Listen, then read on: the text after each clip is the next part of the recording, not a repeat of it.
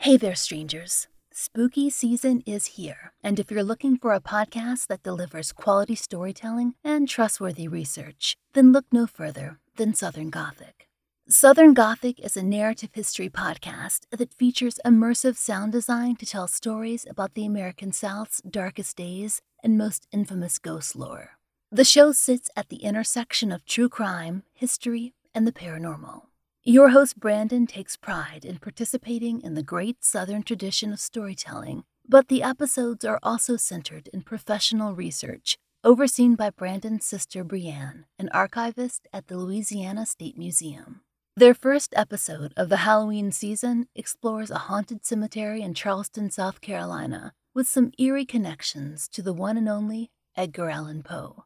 But aside from their normal deep dives into legends and folklore, this Halloween, they will once again be spending the last 13 nights of October around a campfire with short daily tales featuring creepy urban legends and spooky local lore from all over the South. Right now, we're going to play you a clip from Southern Gothic. You can listen to the show on Apple Podcasts, Spotify, or wherever you get your favorite podcasts. Southern Gothic is a podcast that explores the history behind some of the American South's darkest days, greatest mysteries, and most chilling ghost stories.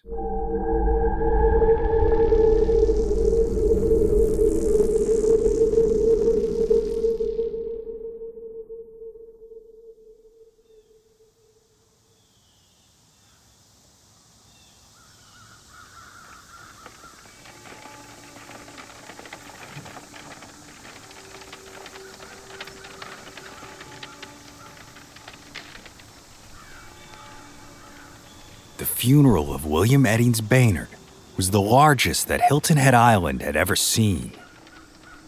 The affluent planter from nearby Edisto Island had passed away on May 2, 1849, and due to he and his family's prominence and success, wealthy plantation owners from all over came to Hilton Head to mourn his passing. The funeral procession began at Braddock's Point Plantation, where Baynard had passed. It then weaved through the live oak and pine tree-lined roads of the island's maritime forest. At the front was a black-draped wagon hearse carrying Baynard's body, and it was followed by the family's formal black carriage, with his widow and children inside. Mourning relatives joined the funeral cortege as well, and enslaved men and women from all over the island gathered to watch the procession, as they had been given this one day off in honor of the deceased. Upon arrival at the Zion Chapel of Ease, a pregnant Mrs. Baynard was escorted by William's brother Ephraim to the front pew, along with her 7 children. The old wooden church was a mere 30 by 40 feet in size, so it was likely a tight fit for those present at the services. But when it finally came time to inter the beloved father in the cemetery outside, it was clear that his final resting place was fit for a king. A beautiful red stone mausoleum capable of holding 20 souls. A mausoleum that remains to this very day, almost 2 centuries later, the oldest surviving structure on Hilton Head Island.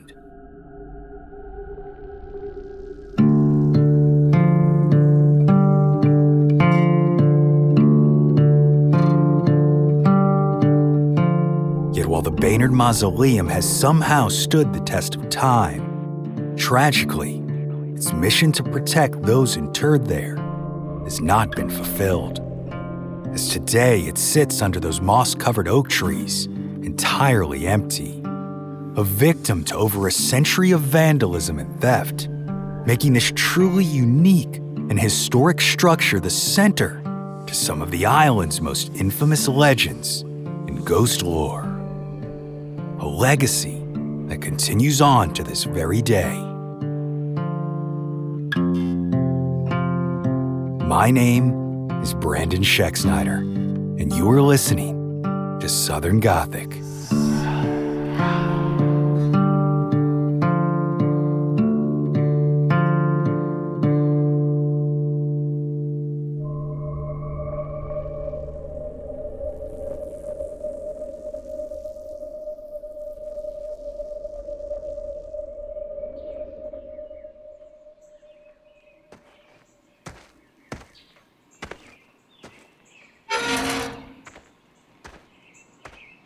The Zion Chapel of Ease is no longer around, but its historic cemetery is still home to the graves of numerous Hilton Head planters, Revolutionary War veterans, and of course, the Baynard family mausoleum. This tomb was unlike anything seen on the island before. The walls of the Greek Revival-style mausoleum were constructed with brownstone and bluestone that was quarried in the north and shipped to Hilton Head by barge. Carolina redstone was then used for the facade, giving the gabled mausoleum its unique red hue. The roof is limestone, and originally the entrance boasted 2 marble doors that unfortunately are no longer there. On either side of the entrance are upside-down torches made of marble, carvings meant to signify a life cut short, and above the door is the inscription, Integrity and Uprightness. An iron fence fixed in granite posts surrounds the mausoleum, but in reality it has done little to protect the tomb from vandals and grave robbers. And as a result, legend says that it is now a hotbed for ghostly activity due to the supposed tragedy that William Baynard endured. A sad tale that has been passed down through the ages. According to local lore, the affluent planter acquired nearby Braddock's Point Plantation in a high-stakes game of poker with Saucy Jack Stoney, another large property owner on the island. Fortunately, this was just in time for Baynard's upcoming wedding to Catherine Adelaide Scott. And as you can imagine, his soon-to-be bride was thrilled by this news. After all, she now had her own mansion to serve as the site of a grand wedding reception. So on the day of their union, after they said their adieus at the local Zion Chapel of Ease, the pair were taken back to Braddock's Point in a magnificent black carriage with an elegant gold-colored interior. Beaming with pride and excitement, the newlyweds entered their new home and began celebrating the beginning of the rest of their lives. The reception began as expected. Music and laughter echoed through the halls, and folks joyously danced the evening away. But then, after the sun had begun to set, William noticed that Catherine felt awful warm. At first, he didn't think much of it, as they were dancing and celebrating. But eventually, Catherine began sweating profusely, and her face now had a deep scarlet hue. Believing that his bride was merely overexerting herself on the dance floor, William attempted to take her to rest in a nearby chair, but it was already too late. The couple had not moved but a few steps before Catherine collapsed. Shocked by the sight, wedding guests rushed forward to help, but William shooed them away, immediately scooping up his trembling bride from the floor and carrying her back to their bedroom. A doctor was hastily summoned, but the prognosis was clear from the very start. Catherine had contracted a deadly fever, and much to the horror of her new husband, absolutely nothing could be done for her but sit and wait.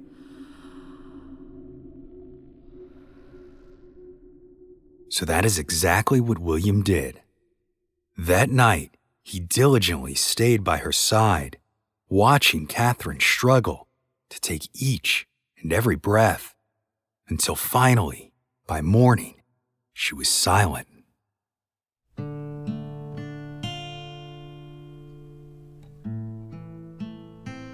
William was overcome with anguish. What was to be the greatest moment of his life had now turned into the most traumatic. So the grief-stricken widower decided that there was only one thing left that he could do for his bride: build her an exquisite place of rest that was not only worthy of her beauty, but also grand enough to convey the depths of his loss. The result was the now historic Carolina red brick tomb in the Zion Chapel of Ease Cemetery.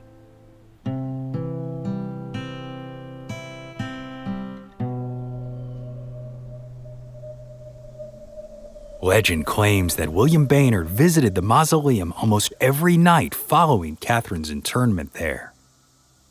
He was sometimes seen sobbing violently, and others sitting silently with his shoulders drooped and his head buried in his hands. It's said that he never recovered from the loss, and when he himself died several years later, folks on the island whispered that the cause was a broken heart.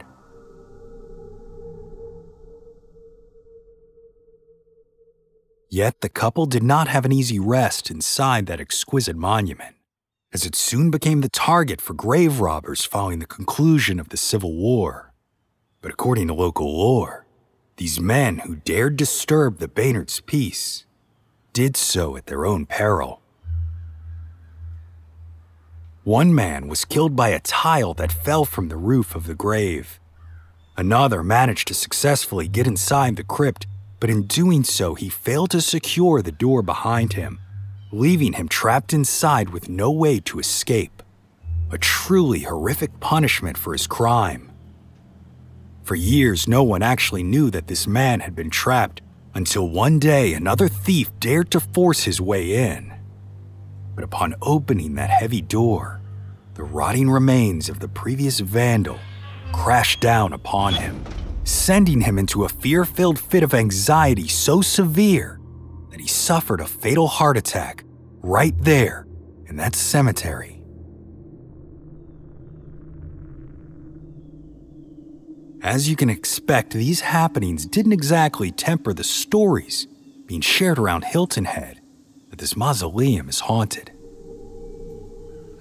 Visitors have reported hearing the disembodied sounds of a desperate and heartbroken individual wailing from grief, cries that echo through the humid island night. Others have purportedly seen the apparition of a couple dressed in antebellum clothing standing near the door of the Baynard Mausoleum. But it's said that when these individuals are approached, they seemingly vanish into thin air as if they were never there in the first place. Who these apparitions are is unknown, but most believe they are the souls of William and Catherine, reunited in death.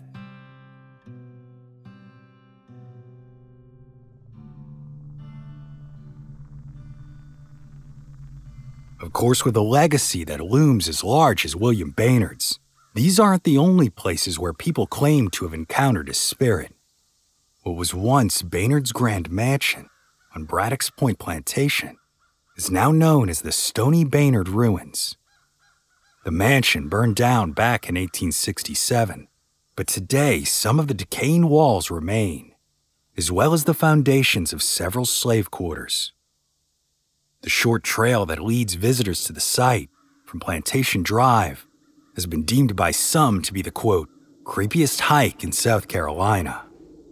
Not only has William Baynard's ghost purportedly been seen wandering the grounds at night, but eerily, some have also claimed to witness a spectral funeral procession slowly making its way from the ruins to the Baynard Mausoleum.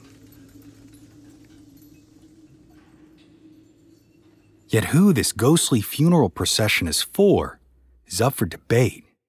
Because if you didn't notice, the legend that I told you about the tragic death of a bride on her wedding day doesn't quite add up to the description of William's funeral that I opened with in this episode. So it seems that much like most ghost stories we cover, Hilton Head Island's local lore ain't gonna let the truth get in the way of a good story. We'll explore some of these differences, as well as the actual history of the Baynard family, their plantation, and their mausoleum after the break.